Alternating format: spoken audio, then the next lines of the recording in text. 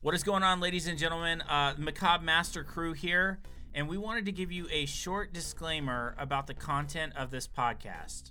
We have a lot of things that we talk about that are sensitive topics, and so we want to make sure that everybody out there is making sure that they're listening when they're in a good headspace, and that they understand that we don't want any of these things to trigger you or upset you. And so we want you to know that there are going to be sensitive topics, and please feel free to shut off and turn us down if you are in a place where you maybe aren't comfortable with some of the things that we're talking about. In this episode and other episodes of Macabre Masters, you will hear mentions of suicide, self-harm, blood, gore, murder, horror. There's just a lot of things that you might hear. So please make sure to look out for yourself, protect your mental health, and know that we won't think less of you if any of the subjects in this podcast are, something that isn't good for your mental health. Last of all, we love you. We hope you're having an excellent day. And for those who want to stick around, enjoy the podcast.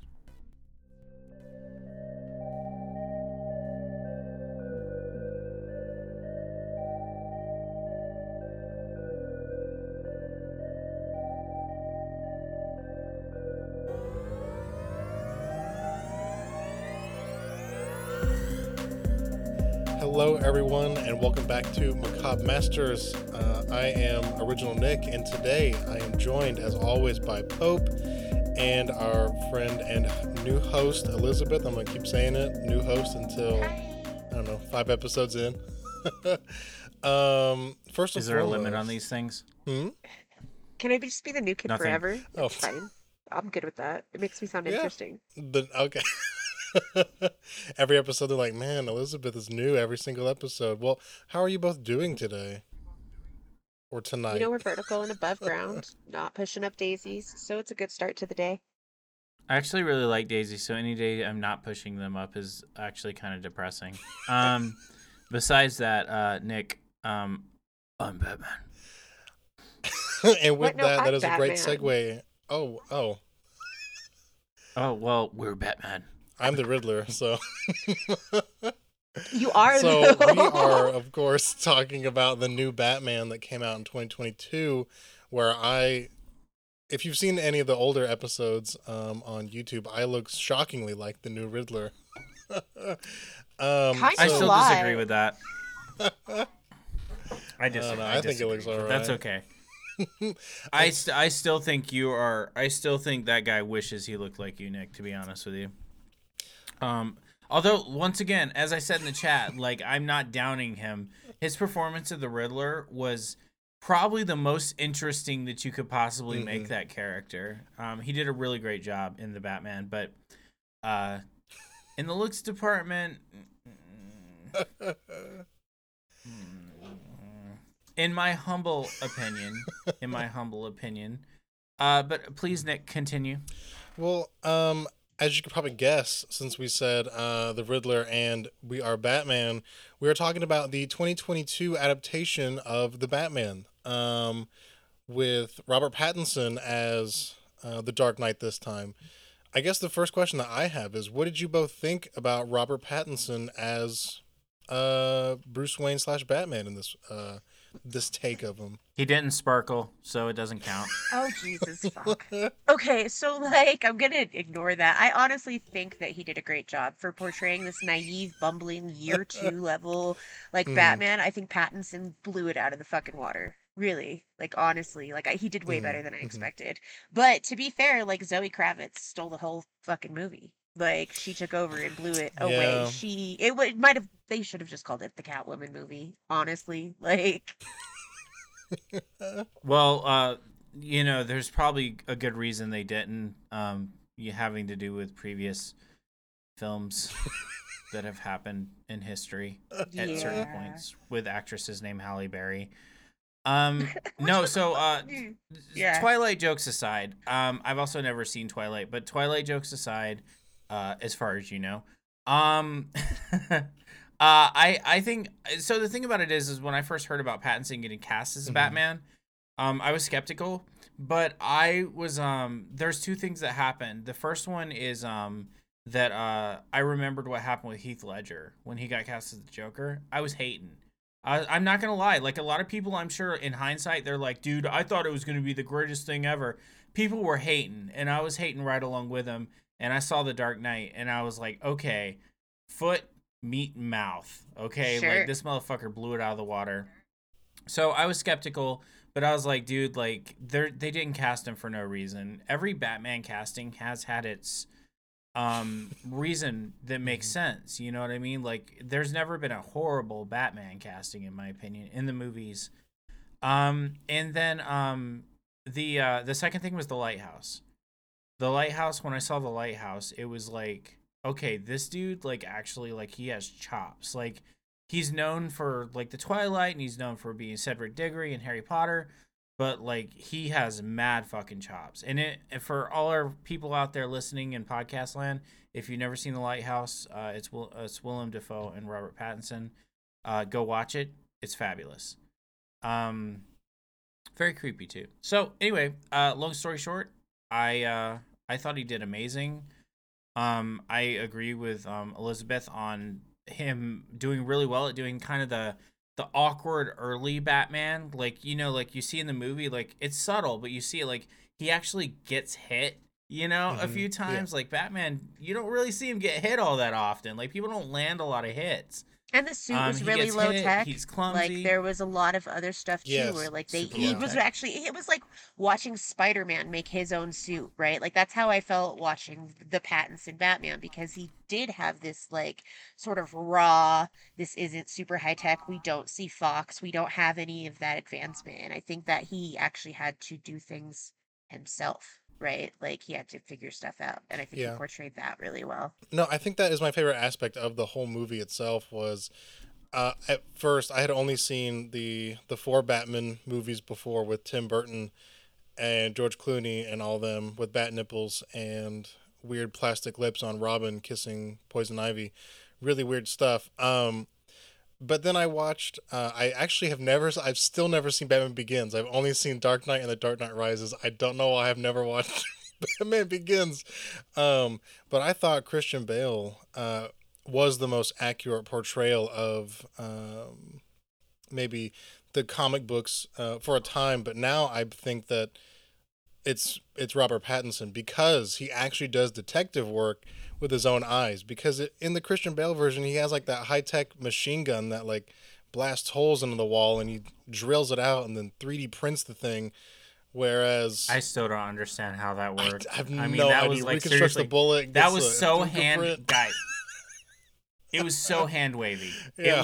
It was like Alfred's like it's gonna do this, and he's like, yeah, science stuff. I get it. You know what I mean? Like that's essentially like for the audience, like it's Yeah. science, guys. You're too stupid to Yeah. understand this. And I'm like, I've seen that movie like 30 times, and I still have no idea how No. shooting a separate weapon into a separate wall is supposed to prove anything.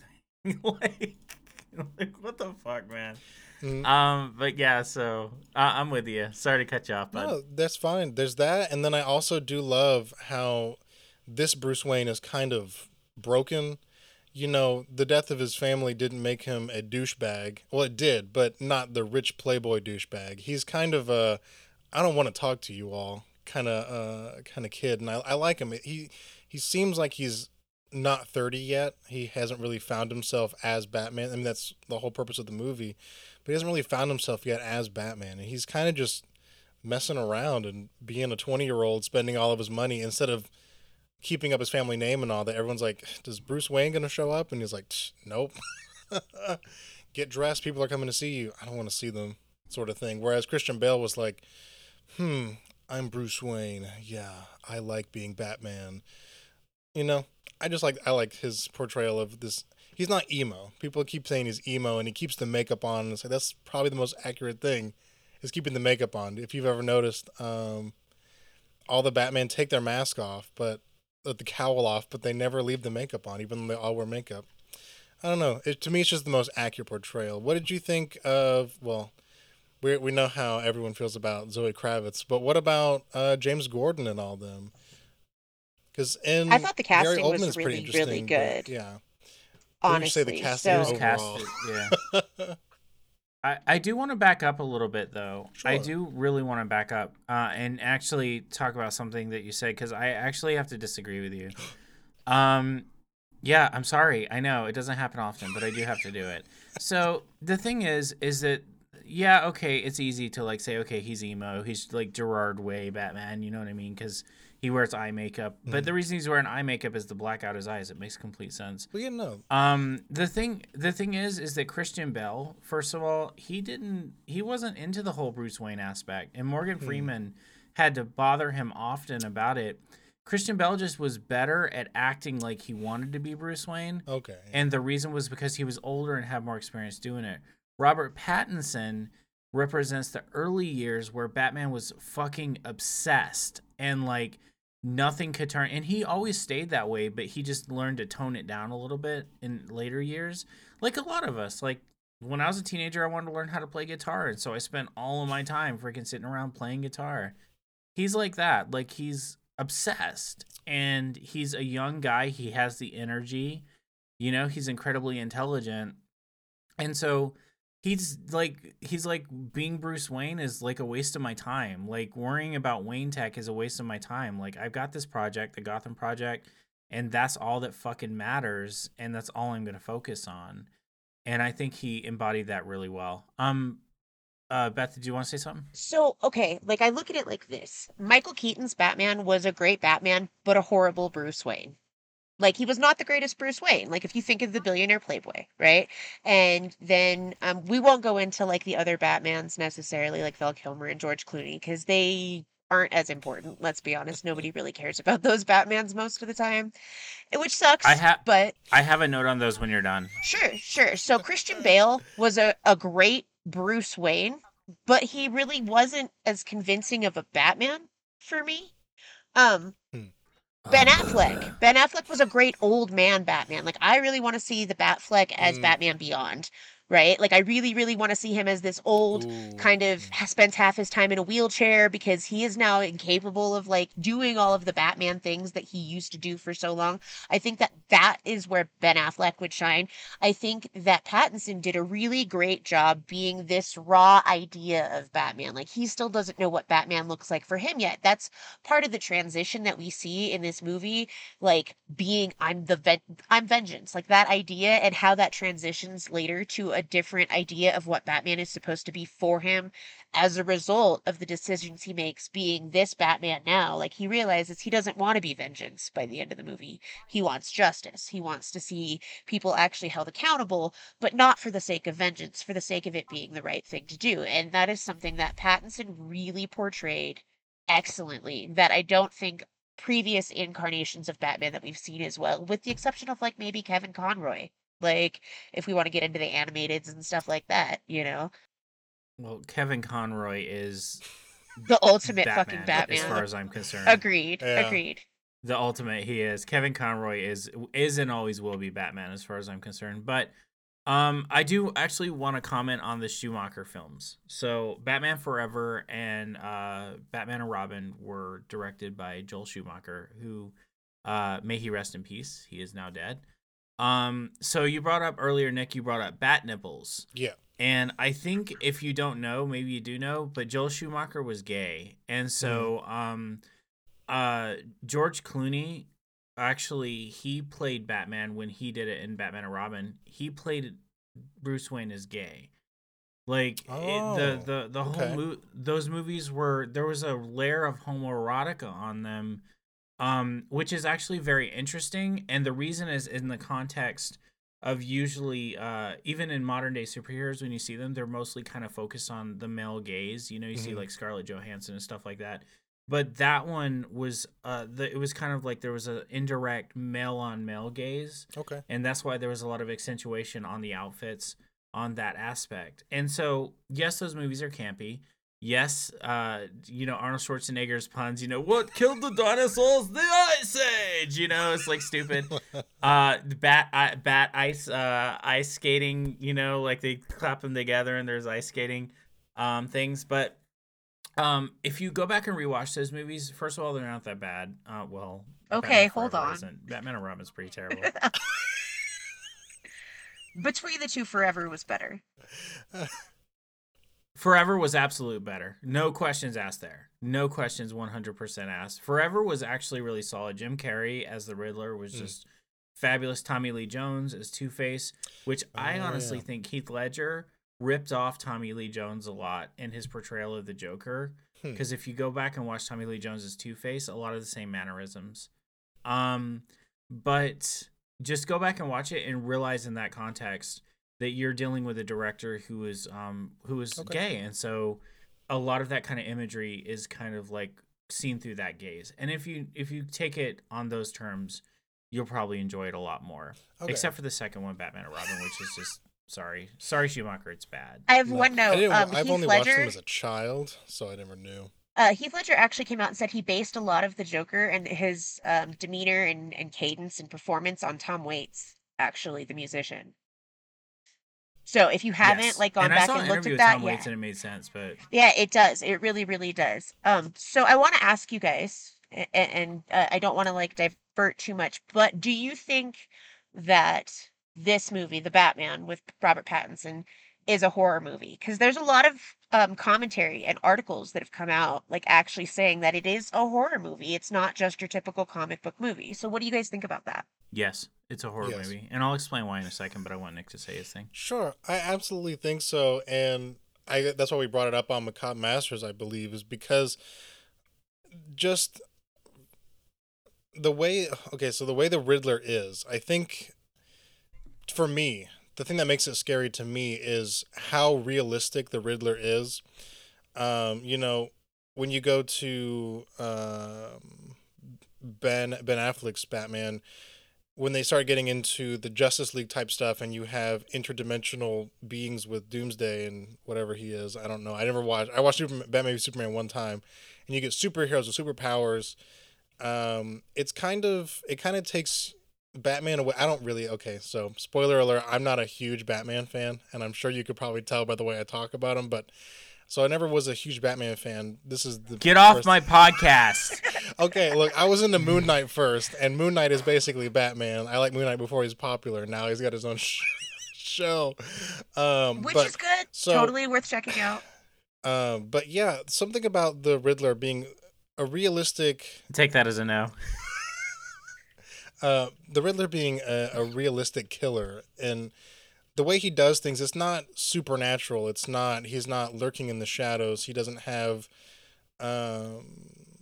any, I don't know, like Scarecrow has his chemicals. He doesn't have any weapons or anything. It's a guy with glasses and swoopy hair and saran wrap and a winter battle mask, and he's killing these people, and it's always at night. I noticed most of the movies at night until the very end of the movie where it's dawn. And it's not like Dark Knight Rises where it goes from New Jersey to New York all of a sudden and based on looks. It's all New Jersey all the time. Sorry, New Jersey, the state. I just hear it's really dirty up there. I've never been up there.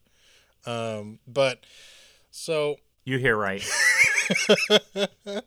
I don't know, something about his portrayal. The Riddler is what made it horror for me. And the discovery of body parts, thumb drive, the joke, the visceralness of the movie itself. I don't think we've had a more visceral Batman other than the cartoons. Maybe I just watched in preparation. I watched Gotham by Gaslight, and there's a lot of blood and light gore in there. That's not really gory. I've also seen, what's that other one that I said I watched? Under the Red Hood, which was bloody and violent as well, where a creepy crowbar scene. And I don't think we've seen that really too much in the movies yet. So I think those could be considered light horror, maybe just violent. But this one, to me, something about the way the Riddler is. Basically, that's all I'm saying. The Riddler made it really... So here's the deal. It depends on how you define horror. But so I think it's really diminutive, right, to say... and it's not that anybody here said it. It's just I think assuming that horror is going to be supernatural or it's going to be gore. I think that that's maybe not the right approach. Horror is something that scares you, and so if there's two things that are scary as shit in our modern world, it's natural disasters or disasters that are helped along by humans that become natural disasters, such as maybe global warming or a flood. And then the second thing is domestic terrorism. Okay. And so I will tell you that the part where you had all those mass dudes up in the top, and it should be obvious as spoilers, when you had, I'm going to say that every podcast, when you have all those guys in the mask up there just like shooting at people, True, yeah. it's very reminiscent of real life stuff that has happened. Even it's reminiscent of what happened in Aurora, Colorado during a filming, during a watching of a Batman movie. That touches me really And, personally, actually, because I was like 2 miles away, and if I'd gotten my paycheck earlier that night, I would have been in that theater with my children. Like, because I grew up in Aurora my whole life, and so that was a huge thing for me, and it touched the community really massively, actually, and it was horrific. Like, people really took it that way. So that's a good thing to note too, in that it has an effect on people's psychological, the way they perceive Batman now as a whole, if that makes sense, at least in certain Yeah. circles anyway. And yeah, and so like it's like if you think about things that scare people these days, like a lot of that kind of stuff, like you think about like the Aurora, Colorado, you think about the insurrection on January 6th, you think about things like that. That is scary. And if the idea of horror is to scare you, I will tell you, also like, I will tell you during that part, I found that part physically uncomfortable. And the reason is because that's something that is really, even as an ex-military guy, an active shooter, much less a lot of active shooters, is just utterly terrifying. You think about Columbine, like the situation with Columbine, like dudes just walking into a school and just capping everybody they saw, like that is just, it's there's no ghost in the entire universe that's as scary as that, in my opinion. And so by that, it is horror. And so then there's other tropes and everything else that they do that make it more scary. And so that element works as well within the genre. But really, I think it's just really, really, really freaking realistic, playing off of some of the stuff that's happened in real life type horror. And I think it's done really well. I haven't seen anybody get mad and say, oh, well, this is a representation of domestic terrorism. But I mean, that is what it is. And I think it took a pretty good view of it. Although, interestingly, it was almost sympathetic in a lot of ways to the Riddler. Yeah. And like his kind of mission and what he was trying to accomplish. It was obvious that he was a sick person that needed attention. And social media provided that attention. And he kind of went off the deep end with the social media and started recruiting. And but it all roots back to him being just a very small person inside. And I do think it was a little bit sympathetic to him, which is not, crazy. You know what I mean? Like, But Elizabeth, what do you think? I do. I think that there's a point at the end of the movie, and I can't remember the exact quote. I've seen it like 6 or 7 times now, because we were watching Justice is Grey to fall asleep at night for like the last year, and now I'm watching the Batman every night to fall asleep. So I've seen it a bunch now, but there's this one part at the end where the Riddler is explaining himself to Bruce Wayne. And it was an equalizing moment. You could have ended up in my shoes, is basically what he's telling him, and that is another thing that I think really gives it a scary point, right? Is that Bruce Wayne had these advantages that other orphan children didn't have. And that's the only reason why he's in a different position now than the Riddler is. Otherwise, they had a very similar kind of history and story to come from. And I think that's a part of the movie that makes it darker or scarier and more horror, is that we actually see that the hero could have been just as vulnerable as any of the rest of the villains at that point. And that was part of what added to that darker sort of vibe that went with the whole movie. Can we take a second to recognize how incredibly fucking savage Catwoman is, Selena Kyle? Yeah. When she's talking to Batman and she's like, you grew up rich. Like, I was like, oh shit, she just pegged this dude, like straight up. It reminded me of that scene in Deadpool where they were joking back and forth, and she was like, "You had a house." That's totally all I thought of that entire scene, actually, which was not fair, but it totally was. it was interesting because it was acknowledging it was acknowledging his privilege, you know what I mean? And that's something you don't see that often in comic book movies. I think mostly because they're trying to appeal to the widest audience ever, and every time you even talk about privilege, like, you have a group of people who will not be named here who are just like SJW pushing the agenda. And so I thought it was really awesome of them to put it in there, like that this person who came from a non-privileged background. No, Bruce Wayne obviously wasn't completely privileged, but she didn't know he was Bruce Wayne, who his parents got fucking gunned down. But to kind of acknowledge it, you know what I mean? And then him not to even fight it, like him just kind of like, but I mean, I honestly, within an hour of the movie, I told Tatiana, she watched it with me. I was like, Robert Pattinson's like entire script just says stare menacingly. Like honestly, just like Yeah. Well, and they made fun of it. Like in Zack Snyder's Batman with Ben Affleck, like in the Justice League, they make fun of how rich Batman is. They're like, "How'd you get the house back?" And he's like, "I bought the bank."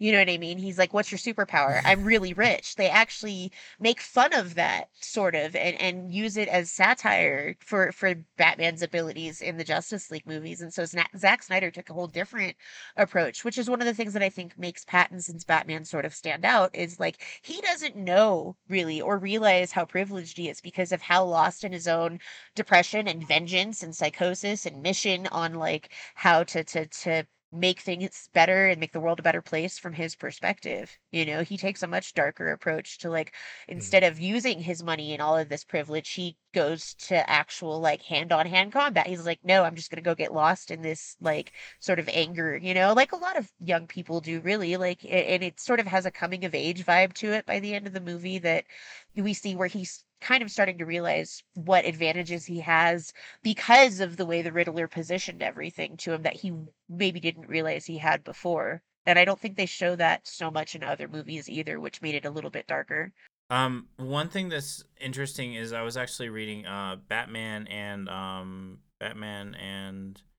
Philosophy, right? Which Dark Knight of the Soul, which is a great book. And one thing they acknowledge in the book is that Batman, he has incalculable wealth. I mean, he's just rich. He's richer than God. And although I don't know, the Vatican's worth like seriously like 5 billion or some shit. Like it's ridiculous how much the Vatican's worth.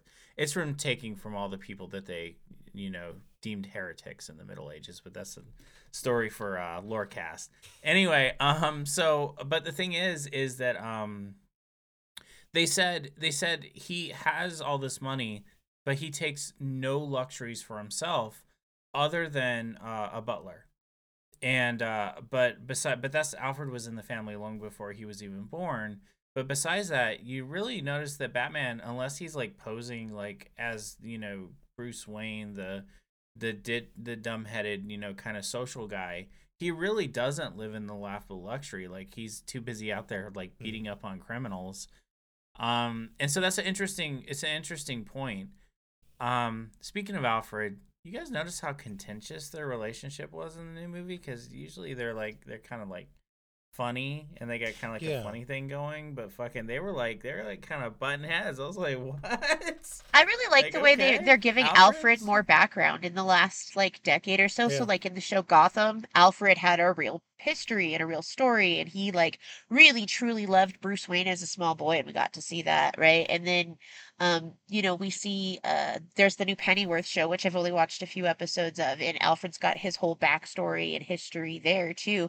In this, it's like Alfred is annoyed with his kid that sleeps all day and fights crime all night. Get up and eat breakfast. Do something with yourself. Like, what are you doing? That's kind of the vibe I got from it, which is really understandable if you look at it from that perspective of what age Batman this is. Like, Alfred does love Bruce Wayne and care for him, if you go through and look at other canon and such. So, that being said, I don't blame him for having that sort of snippiness. Like, it just made sense, I thought, and really gave Alfred more of a personhood. He wasn't just there as a side character, he wasn't just there as a supporting character, but actually kind of had his own stake in the game, so to speak. hmm I'm also a big fan of the portrayal by Andy Serkis. I like Andy Serkis as an actor. Been watching him for a very long time. If you ever watched Lord of the Rings, that's Gollum Schmeagol. Um, Absolutely fantastic in Avengers. I don't know. I don't know if everyone here is a big Marvel fan, but I think what I like most about him is he's not just there to spout off exposition or give off like words of wisdom. Like I like Michael Caine. He's Master Wayne, but that's all he was to me, was this guy who had a metaphor for everything. The rubies in wherever they were.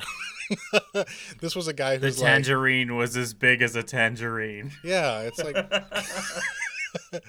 and I don't know. And then I watched Gotham It by was Gaslight. Burma, by the way. Burma. It was Burma. Yeah.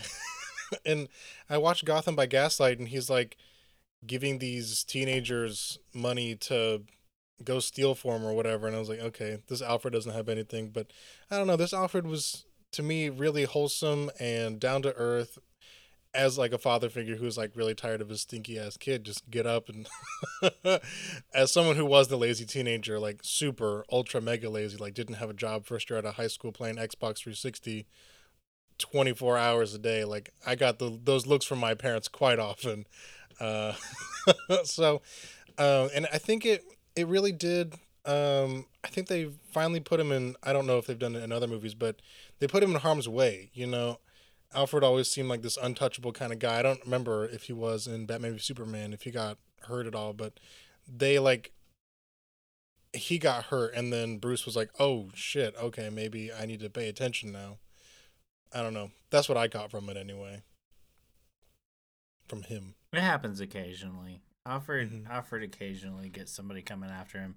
Although Alfred gets the easy end of the stick. The bad end of the stick is still Jason Todd. Oracle. Yeah, totally. I don't think anybody can argue that too. Like if you read the comic books or have seen any of the animated movies and stuff, nobody can argue that Jason Todd got the worst end of that stick all the way around. It's really actually interesting how they approach that in the video game Arkham Knight with Jason Todd. Like it was I don't know. I know Nick hasn't really played Arkham Knight. Elizabeth, have you played Arkham Knight, the video game? I haven't played that one. I've played the first 1.5 of the series. Good deal. So in Arkham Knight, spoiler alert, the Arkham Knight is Jason Todd. And so what they do is they actually depict, like, they have scenes where Batman, I guess, is like, maybe he got fear gassed or something like that. I don't really remember. But they show the Joker, like, they show, like, your third person watching as these things happen to Jason Todd. And obviously they cut off at a certain point. They flinch away from it because, you don't, are you really playing a video game to watch somebody get beat to death? You know what I mean? But well, I don't know, because like really honestly that happens all the times in video games. Like, yeah, really. Batman spends the whole video game kicking people's asses. Like yeah. But for some reason they character. Do you play like Injustice? Yeah, I guess. Oh, I love Injustice. I have both of them. Okay, so do you play Injustice to watch the cool special moves and watch people get beat to death? I do. I like the Ninja Turtle one where you beat him down with a skateboard. It's fucking awesome, dude. The Ninja Turtles were cool. Starfire was cool. Wonder Woman was cool. And I like both incarnations of the game, too. Injustice 1 was really good, too. Although Injustice 2 had some better, like, graphics and, like, a more expansive character list. Like, I really loved being able to play as Zatanna in the first game. Like, that was really cool. They were good games. But to, like, make your point, that's exactly why you play those games, is for that reason. You know what I really liked about Injustice 2, actually? It seems so freaking weird. But so, Harley Quinn. So Harley Quinn in like basically all Batman medium is presented as this like ultra, she's like impossibly hot, like fucking crazy woman, right? And in all the media. And I get it. But I thought in Injustice 2, what I loved about Harley Quinn's design, if any of you guys actually go and play that game, play the campaign or play as Harley Quinn, she looks like a real woman. Like, she's still beautiful, but she looks like an actual human that probably actually would exist in real life. Whereas if you play Arkham City, Harley Quinn in that is a complete and total fabrication. Like, people just don't look like that in real life. Or maybe I'm just hanging out in the wrong bars.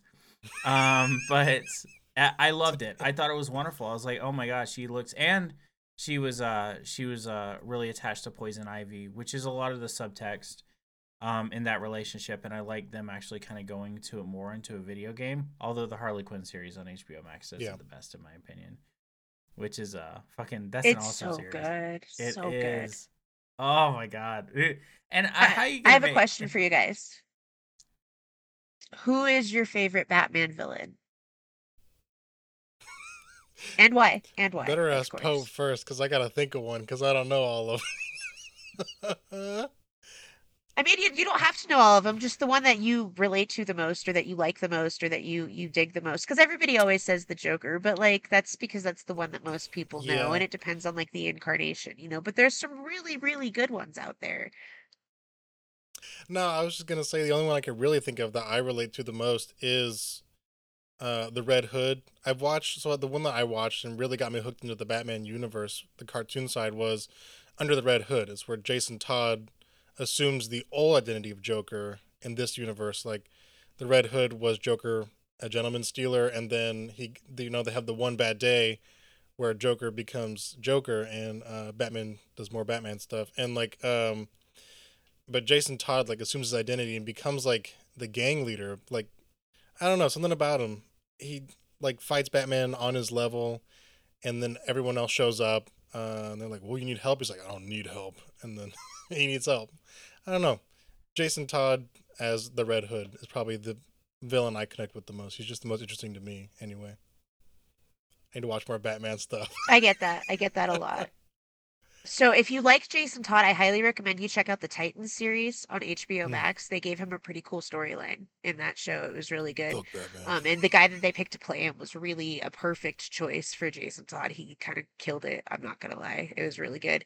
And then there was the guy, I can't ever remember his name, who plays Batman in the Titans series. He was Jorah from Game of Thrones, Khaleesi's like dude that was all in love with her, but not Okay. like able to be with her, but he was Oh, like her best friend. I can't. wow. So he plays Batman, That's weird. and he's really good, like really good. He was an excellent choice. Yeah. Like you wouldn't expect it. I was blown away when I saw Yeah. it, but it Thinking was good. about So Jorah, if I'm you like like, Jason Todd, I highly recommend the series.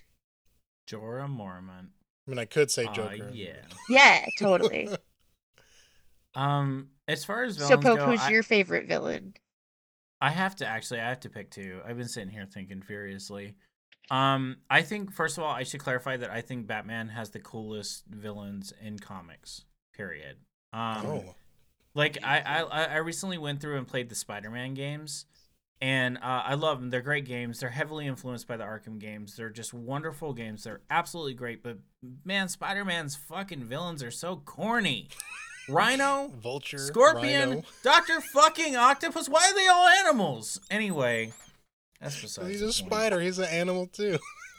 Well, I mean, Kingpin isn't. You know what I mean? Kingpin's just a big, gigantic guy who with a bad attitude. You know what I mean? So like, I don't know. Like I feel like Marvel. I feel like everything about Marvel is fucking corny. Okay, they have him Captain America And Captain Canada. Okay, well, Captain Canada, that I'm sure he's pretty polite. Now Anyway, it's just like the Miss Universe pageant. yeah, I can't Girl do it, power Marvel. move. So, that girl power but move. with that said, I have to pick two, and so my first one would be Scarecrow. And besides the Joker, because the Joker is just kind of like obvious first place, Yeah. but besides the Joker, Scarecrow, and the reason is because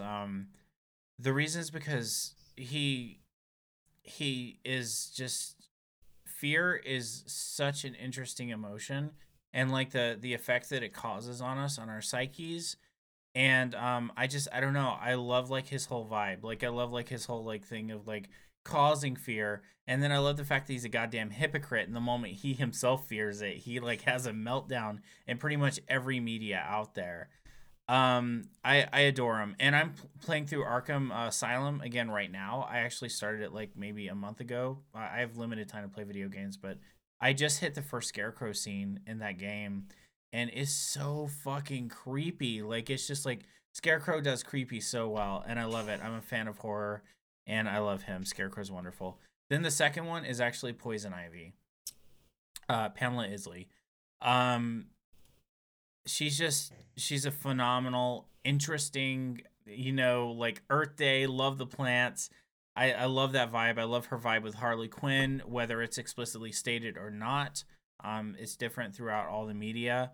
I love her power. I think it's interesting. The power to like control plants and to, get the participation of plants. I think she's great, and I think her story is great, and I just love her. Those two, yeah, Jonathan Crane, Scarecrow, and Poison Ivy would be my votes. Although Two-Face is a strong contender as well. I think Two-Face reflects something about all of us, really. That we have our angels and demons, and so to make that physical was actually a stroke of genius on the part of the creators of Two-Face. So respect to them. Good question. I agree with that. I mean, I would say my favorite thing with Scarecrow specifically that you kind of mentioned is that, like, the fear toxin, right? It is different for everybody. So it takes your darkest fears and manipulates you in a specific way. It's not generalized, where like Poison Ivy can kiss you, and no matter what, if she wants you to fall in love with her and do her bidding, you are going to. And the Scarecrow's fear toxin actually utilizes your own subconscious against you. And I think there's a certain level of twisted evil that kind of makes that scarier as a villain compared to other like characters in general.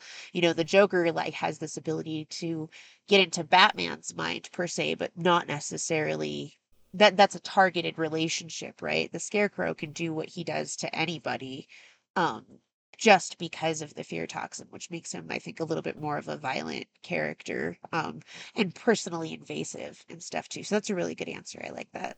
I was just gonna say, if you think about it, the Joker, when he's not dealing with Batman, he just uses brute force. Like he brute forces everything that he Absolutely. does. Yeah. So I mean, it never occurred to Absolutely. me. But what were we gonna say?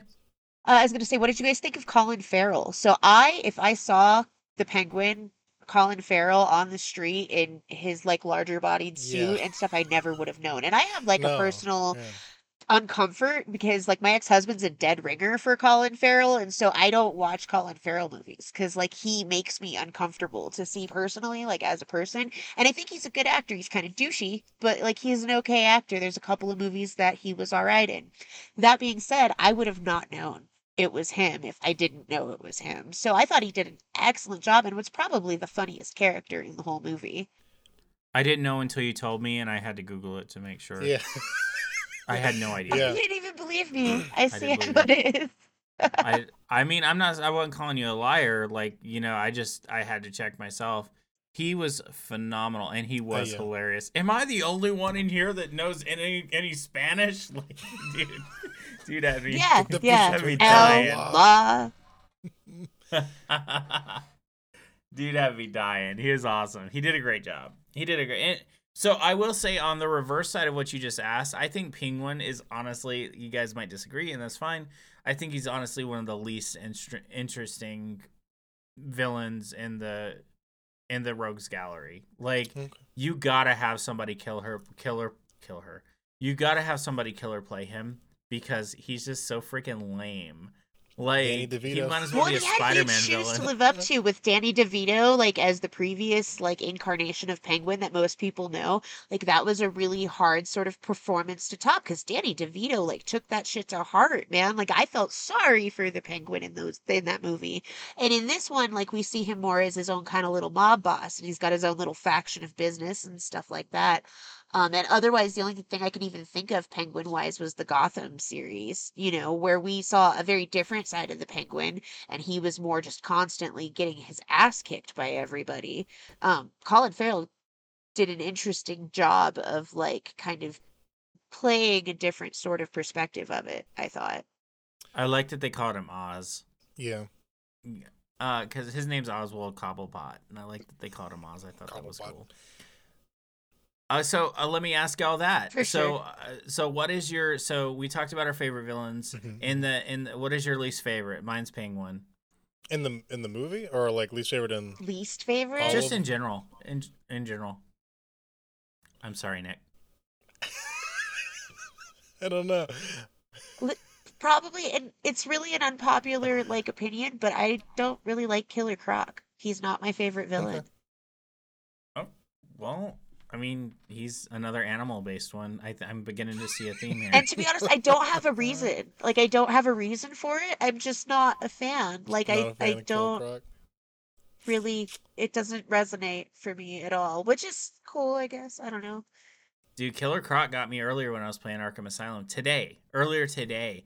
You walk up to a door, you That probably could have Yeah, something to yeah. do with it, if I'm being he honest. he seriously, he walks up to the door and he's like, "I will find you, Batman, and I will eat your bones." And it's like kind of like a jump scare, and then he like backs off, and I'm like, I'm gonna have to fight him later. Nick, I'm gonna help you. Your least favorite villain is Man Bat. Theme I was gonna complete. say Solomon Thank Grundy. you. Isn't Hey, Solomon Grundy a guy? I really liked Man He Bat, is. the animated movie Man Bat, where Michael C. Hall played Man Bat. I thought that was great. It was actually a really well done movie. I was just trying to keep it within the animal theme, but Nah. yeah, Man Bat's fine.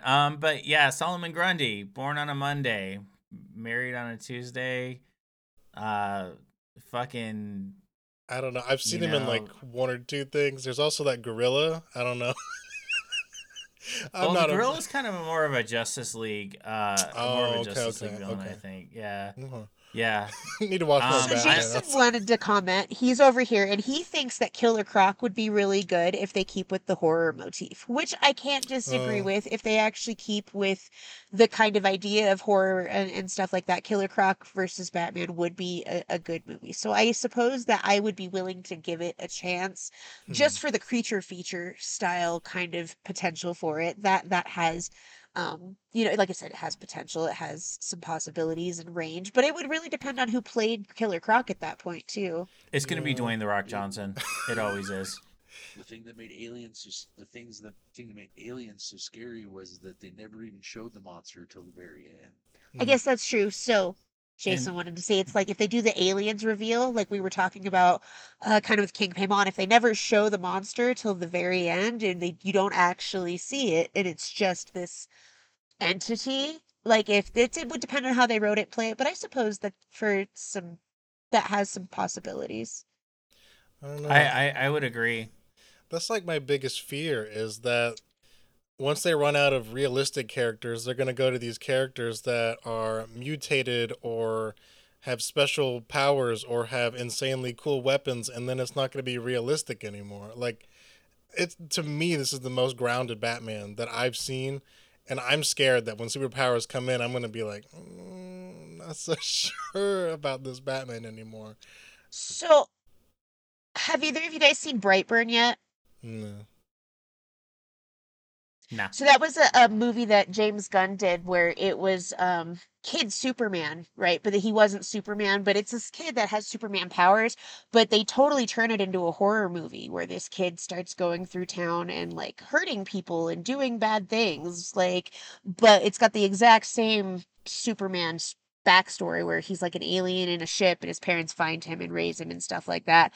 And I really liked it. James Gunn did such an excellent job portraying it. And so I want to see more of that. Like we take these backstories and actually turn them into what would happen if it goes wrong, so to speak, or if this kid actually has this malevolent plan or whatever. And I think I'm really interested in seeing comic book movies take that turn, like as opposed to them being our heroes, like what happens when they're our nemesis. And Like without it Injustice. being the same classic, yeah, kind of, but we're not where it's like a twist of fate Yeah. later on, like where he's already an established Superman, you know? So cuz Injustice, like the Joker did some fucked up shit, Yeah. and that was really sad. And poor Superman went crazy and that was not good. But we already have an established backstory there. Like I'd be interested to see other characters taken out of the superhero DC comic context and how they could be portrayed differently. Like I highly recommend you watch Brightburn. It was so well done, and some of the effects were just super good. I don't want to give you too many spoilers, but there are some parts that like literally physically kind of made me sick and uncomfortable to watch for a second. Like it was that graphic. Sorry, I didn't mean to segue there. We were just kind of talking about the ideas and like yeah, I think that it's Yeah, important to no, note yeah. that there's a lot of horror options in comic book movies that I think that we have the potential to be seeing more and more of in the near future as people take liberties. And that was one of the things that really made this Batman sort of resonate, was that it was more human it was more relatable because he wasn't focused on the Bruce Wayne side of his persona. We actually just got to see sort of this dark, raw, mental health, like unstable sort of Batman, still coping with what coming into adulthood is and stuff like that. What did you guys think of Falcone? The guy who played him is so charming. John Turturro. Like he's just like the kind of guy like you just watch him and you just automatically like him. Like maybe it's just me. I don't know why, but like I just like automatically liked him. Like I was just like I don't even know who this guy's playing right now. I just know that I like him as a human, as a person. And then but as far as his character arc and everything like that, I do think it was a little predictable, like that he was basically toying with Bruce Wayne a little bit, and that was a little rude, you know what I mean? And then the whole thing about Catwoman and everything, and them being related and stuff. I don't know. I was okay with it. I didn't hate it. Did he I mean, it's die? directly out of the comics, so that's one of the things I liked about it, actually, because that comes out of The Long Halloween, where Selena is Falcone's daughter, actually. I've read it, but I didn't remember that part. So kudos to you. Sure, I didn't either when I was watching the movie, and I straight jaw dropped and was like, "What?" in the middle of the theater. I'm not gonna lie, I was very loud. But as a result, like I had to think about it, and that was one of the things I really liked about this movie was that they pulled shit straight out of the comics to some degree. Maybe not all of the same comics necessarily, but it definitely had a lot of um true to the comic stories that weren't just directly about Bruce Wayne either, which was really cool. Definitely. I just kept thinking every time we saw Falcone, I was like, very, very sneaky. Very very sneaky. Um, all day, all night. Yeah, I mean, and going back to Catwoman, I don't know, like I can't give enough credit to her for just like killing that role. Like, and I'm not hating on previous Catwomen. Like, I mean, Anne Hathaway was wonderful. Michelle Pfeiffer, iconic. Halle Berry was Catwoman at one point. I mean, the big thing is I think that it was really cool to see Zoe Kravitz actually get to because she was in contention against Hathaway at one point, and she was told she was too urban to play Catwoman. For Anne Hathaway's Catwoman with Christian Bale, she was told she was too urban to play Catwoman when she tried for it. So to actually get to see her get it, I think was really cool. Because I think she's probably my favorite Catwoman. Like, no discredit to Michelle Pfeiffer or Hathaway or Halle Berry or any of the numerous animated ones, but I do believe that like Zoe Kravitz is my Catwoman. Like in fantasy football, she's who I'd pick. I gotta go animated series. Animated series Catwoman was just so awesome, and by extension, the Arkham one from the games, who was like heavily based on that. Sure, So like, sure. I gotta go with that. I do like Zoe Kravitz. Is that Lenny Kravitz's daughter? Yeah. It is. Wow, And then she's Jason Momoa's stepdaughter, actually, too. what a talented family! What a talented family! Rock on, Right? Kravitz's and Momoa's and all of y'all. Rock on. What? How? Now I got like, are you gonna go my way? Stuck in my head. Okay. That guitar line is. So yeah, it's So I guess it's about time to start wrapping it up. For this one, now I do want to say to everybody listening that we barely really even scratched the surface. And so we're actually going to over time sprinkle in. We're gonna do more Batman stuff and kind of delve more into that because there's like a lot of stuff we didn't even get into, like the Arkham Asylum comic, which is a flat out horror comic. Like, you know what I mean? Like it's Well, and the scary. fact that they're portraying Martha Wayne as an Arkham, like, I don't think that that's canon originally.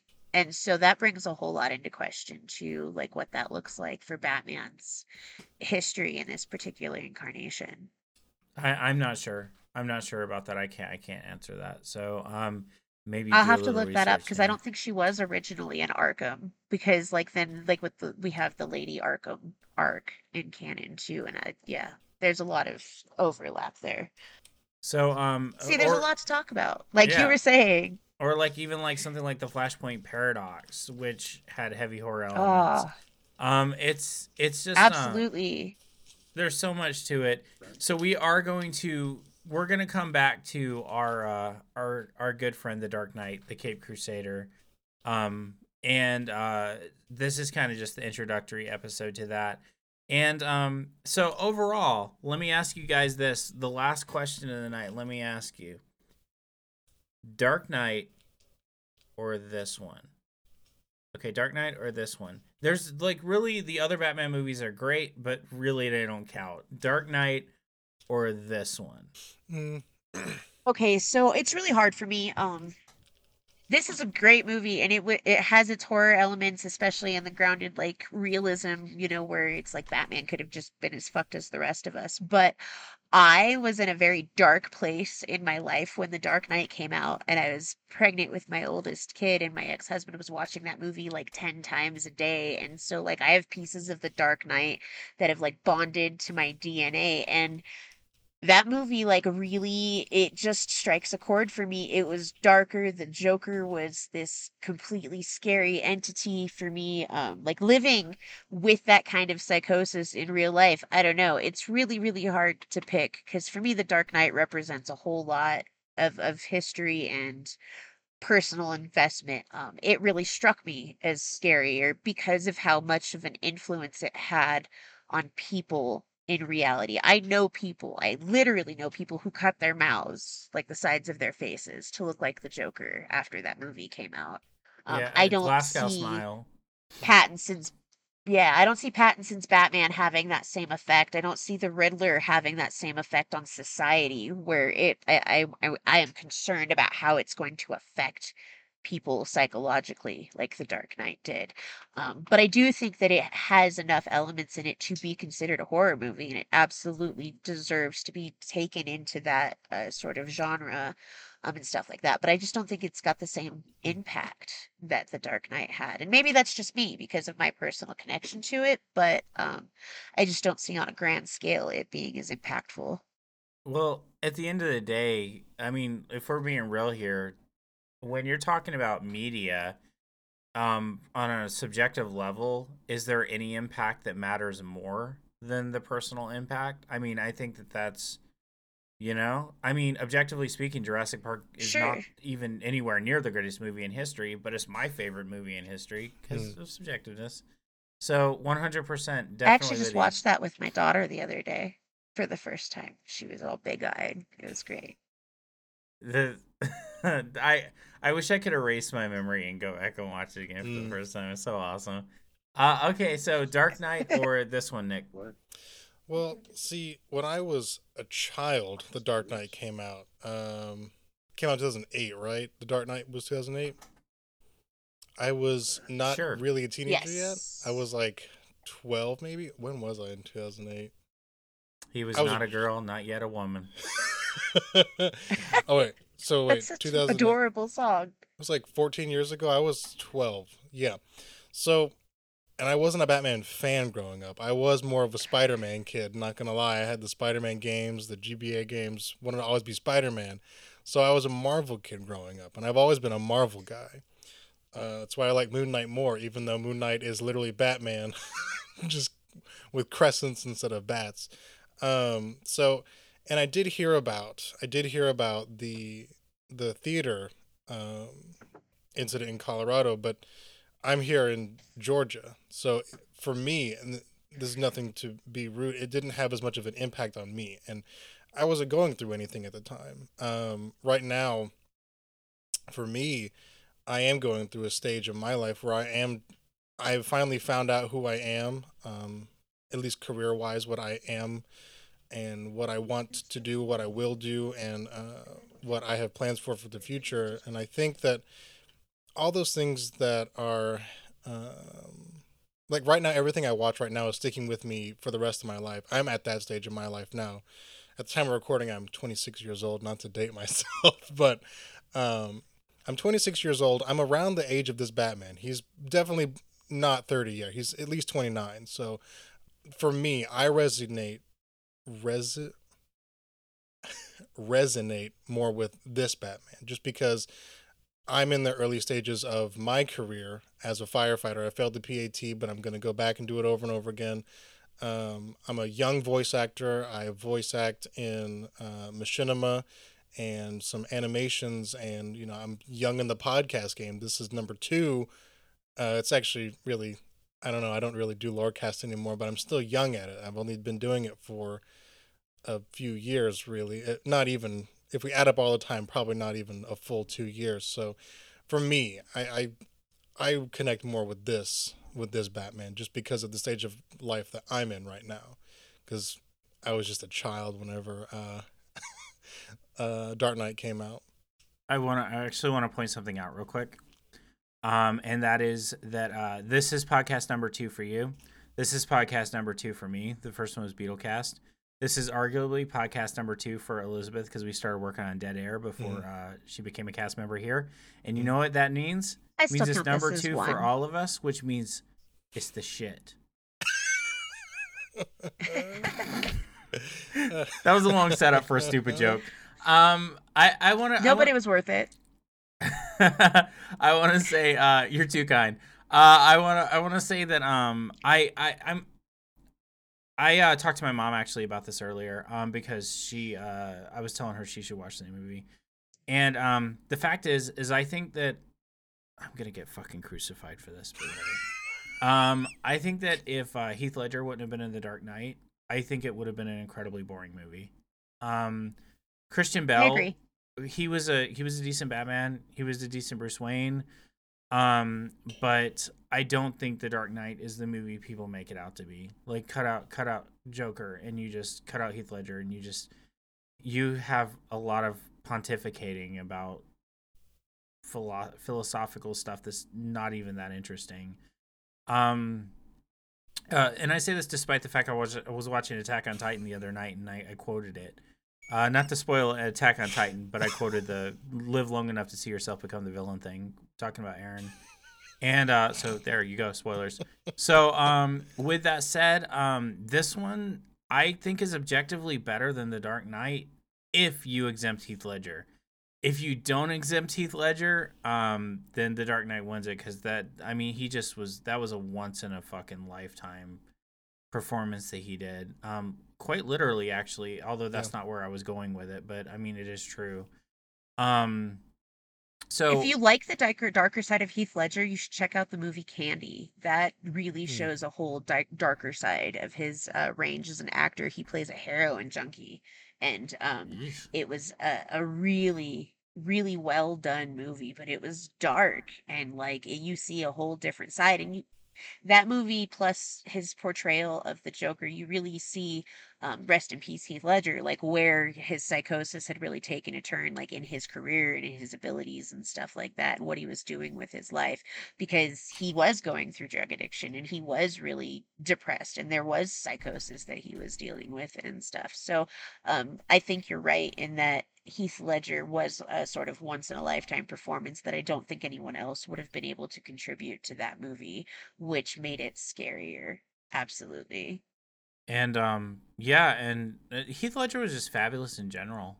I mean, what's that one movie? Dr. Parnassus, was that it? Like the Isle of The Dog. Imaginarium of Dr. Parnassus. Yeah, that one. So he That one died was while freaking filming that awesome. movie, and He did. That's why to people make filled up and be in. able to finish the movie, Jude Law, Johnny Depp, and Colin Farrell actually all replaced him, and they rewrote the script so that they could finish it with them playing his role kind of as his friends in homage to him passing, which was really cool. It's a great movie for anybody who hasn't seen it. It's definitely well worth watching. But objectively, outside of Heath Ledger, I don't know. The only really beef I have with the new one is I think it's too long. I mean, they pack it in. Statistically, it has the most Batman as opposed to Bruce Wayne in the history of Batman movies. Really? Yes. I don't even think it's close. I didn't know that. That's cool. Yeah. He spends most of the movie as Batman, and it's 3 hours long. So, and there's not a lot of cutting away from him. So, 100%. But I don't know. I think over time, after I've had time for the newness to wear off and like kind of mellow out a little bit, I'm curious to see kind of where I'll be. But I'm just not the biggest fan of The Dark Knight in the first place. Just because I really perceive it as a really dull movie outside of Heath Ledger. And I also think Gary Oldman as Commissioner Gordon was fabulous, but like those are like individual disparate elements, you know what I mean? As a whole, I think that this one's probably better. With that said, Nick, you need to watch Batman Begins. Yeah, I Me know. too. Yeah, honestly, it was Out of really all good. the ones, I thought it out was of all the cool. ones not to I didn't know watch. that the kid. I didn't know that the kid who played Joffrey in Game of Thrones played Gordon's son until Yes. years after the movie had come out. And like I went back to watch it and I was like, oh shit. Like I thought that was really cool because like you haven't seen that kid in like anything else but Game of Thrones. So I thought it was really interesting, like that he actually had other bodies of work before that I think he retired. that were I so think he got out of notariable. acting. So with that said, so guys, I think we all agree that if you haven't gone and seen the Batman yet, it's on HBO Max right now, and it'll probably be out on Blu-ray pretty soon, or DVD or whatever else, VHS, Laserdisc, whatever it is that you watch on. And so reel to reel maybe. So if so, It's an 8mm. The teacher rolls out the video cart and the Batman comes on. Yeah, you got to make sure you flip it at the right time. So with that said, so well worth seeing. You should go see it, and enjoy it. And just when you're watching it, do remember that it's early Batman. It's year 2. It takes really heavily from actually year 1. The story from year 1 and like the kind of execution of year 1, but it is year 2. And actually, year 2, as it was in the comics, it is not based on the year 2, but it's actually the second year of him being Batman. It's a little confusing. I think year 2 isn't canon anymore. But with that said, it's a great movie. Go watch it. Go enjoy it. Do you guys have any last remaining notes for our awesome listeners who stuck with us this long in this podcast? If anybody knows where the contacts came from, like, because he doesn't have Fox yet, and it was literally the only thing in the entire movie that really, like, put me off was, like, where did the contacts that he gives Selena when she goes into the club come Yeah. from? And then the other thing that was kind of rough was, like, the effect that the bat suit could take 50 cal to the chest, and he was fine, right? Oh Like, my so God. he doesn't show all of the rest of this technological stuff. He's this really rough, naive sort of Batman with who's just pulling things out of his ass. But now all of a sudden there's these like two like really technologically advanced sort of things that they never answer. Like he doesn't have the Wayne Tech department. He doesn't have Fox. So where are these things coming from? So if anybody has the answer to that, I got leave the it in the answer right comments because now. I want to know. I got the answer right now. Samsung. Did you Google it? Samsung It was has them. tested. They This guy. they took a wall and they actually tested the guns against it, and then they took 3D prints of the things to make sure that I mean I said that to Tatiana while we were watching the movie. I was like, this dude just seriously took a double barrel straight to the chest. Like he should be deader than dead right now. But of course, he's just kind of stunned. You know what I mean? He's like, you know. Well, and then like the explosion when the district attorney blows up, and like he's not even got any burns on his face, On his nothing. face? Like there were a couple of things in the movie that I kind of called bullshit on. Yeah. And like seriously, and what was the shit that he stabbed into his leg at the end? Okay, was it venom? Was it adrenaline? Was it Yeah, Monster Yeah. Energy drink? Right. Was it horny goat weed? Like what was it? Like I need to know, man. Spanish fly. Yeah, was it? Maybe it was Jamba Juice. He had to stop by He's Spencer's on like, the way out. Smoothie King. So I don't, because they got the green machine type stuff. You know what I mean? It's like, so I don't Sure. know. Well, so the Venom thing was my first inclination when we were in the theater too. That was the first thing that came to mind. But I would assume it was adrenaline. But I would like to know, like, ultimately too, because that was interesting. They didn't really give any side of that part of Batman Bruce Wayne, like what were his resources exactly. So because he wasn't playing into the Bruce Wayne side of his persona at that point. That's actually really fair because if you think about it, in like The Dark Knight and The Dark Knight Rises, they actually had Lucius Fox, like as you kind of pointed out earlier, they had him explain like this is carbon fiber that has been underlaid with, like they actually gave the specs on what it was. And it was obviously still fantasy and still kind of a little bit hand wavy, like a little sketchy science, but it at least was an explanation of some sort. This one didn't. This one was just like he can go through explosions and not get hurt. He can inject adrenaline straight into himself, and he can take a double barrel to the chest and not die. He's the Batman. That's why, because he's Batman. End of story. He's Batman. He's got an all electric Batmobile that looks like a muscle car. The Batmobile was actually a tribute to earlier Batman movies, like the Michael Keaton one. That was such a good in the Batmobile. animated series. Mm. Yeah, it was a tribute. With that said, do you guys the Lego Batmobile set for this movie is really good. You should check it out if you're into Lego. I highly recommend it. Oof. Lego. If it doesn't catch on fire and launch across the room, I don't. Plays the best music ever. I guess that's fair. Fire. So, all right. So we're gonna wrap this up. We'll pick it back up in a future episode after we talk about some other spooky things. But before we do that, you guys got any shout outs? Got any love to show to anybody in your life? What's up? Okay. No, I don't like anybody. Okay. No, I'm just kidding. I hate everybody. I'm vengeance. I'm the night. Okay. I guess I can give a shout out. Shout out to my cat for making it through the week. Honestly, when we was it right before we recorded, or we had just started our previous episode, and my cat was not walking around. It was pretty scary. We didn't know what was going on. She has an autoimmune disorder, and she licks herself open. And something got in her, and she could not walk. Her neurons were just not firing. She couldn't walk, couldn't even go to the bathroom. So we had to put her in there. But now she is walking again. She is she's purring, but it's way deeper now. I was telling Pope before, it's a way deeper purr now. So yeah, she's only 3 years old. That was the scariest part. She's only 3. So if I sounded slightly upset in the last episode, that's what was going on.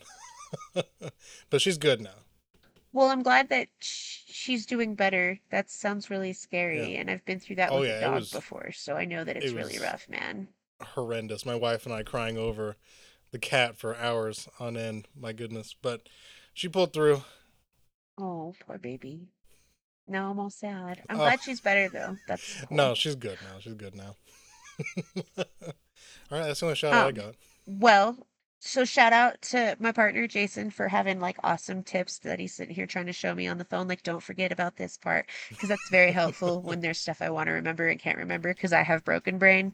And he is I'm a big Batman nerd, and he is this huge comic book nerd. So he's always giving me all the insight on what's going on in the new movies and the new animated films and stuff like that.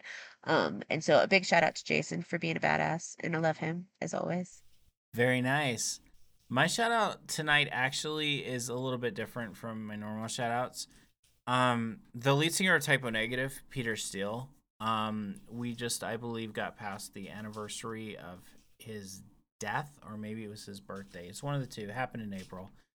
And Typo Negative is one of my biggest musical influences. They're a band that I absolutely love. And Peter Steele, the lead singer, who died of heart failure in 2009, he can't be replaced. He was fabulous in every single way humanly possible. And so shout out to Peter Steele and to all the fans of Typo Negative out there who share the pain every time we see him pop up on our Facebook timeline. He is missed. I think we all have those musicians and those kind of media personalities that mean a lot to us, and when they die, it sucks. Also, rest in peace to Gilbert Gottfried, who died recently. Yeah, totally. I was scared of him as a little kid because his voice was just so I was legit terrified of Gilbert Gottfried as a kid. The only way I could deal with it was as Iago, in the Aladdin TV series. It's interesting because he apparently as a human that was a walking talking just guy was apparently very nice, very mild mannered, very quiet. But I can see that he's definitely got a his voice is just so fucking unique. That's just on the note of Gilbert Gottfried, if you've never watched the Angry Video Game Nerd episode where he plays Fred Fucks, it's well worth seeing.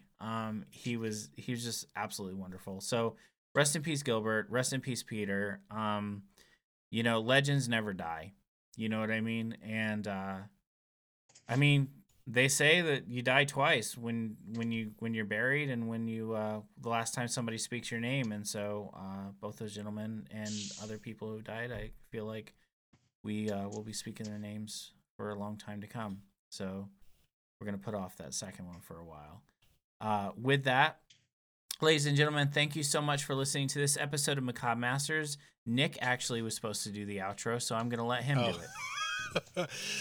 Thank you all for listening to this episode of Macabre Masters. If you would like to, actually, you're going to go to Apple.com, Apple Podcast. I use Apple Spotify. Podcast. Go to Apple Podcast and give us a 5-star and how much you like Batman. Tell us how much you like Batman, along with the 5 stars. Hit us up on Patreon to see me shirtless. We don't have a Patreon yet, but that's number 1. Yeah, stay beautiful. Be prepared for the next episode. We haven't discussed it yet, so just be on the lookout for that. Thank you so much for watching, and have a great night or day or whatever time you're listening to this. Bye. Bye. Go forth and be vengeance. Bye.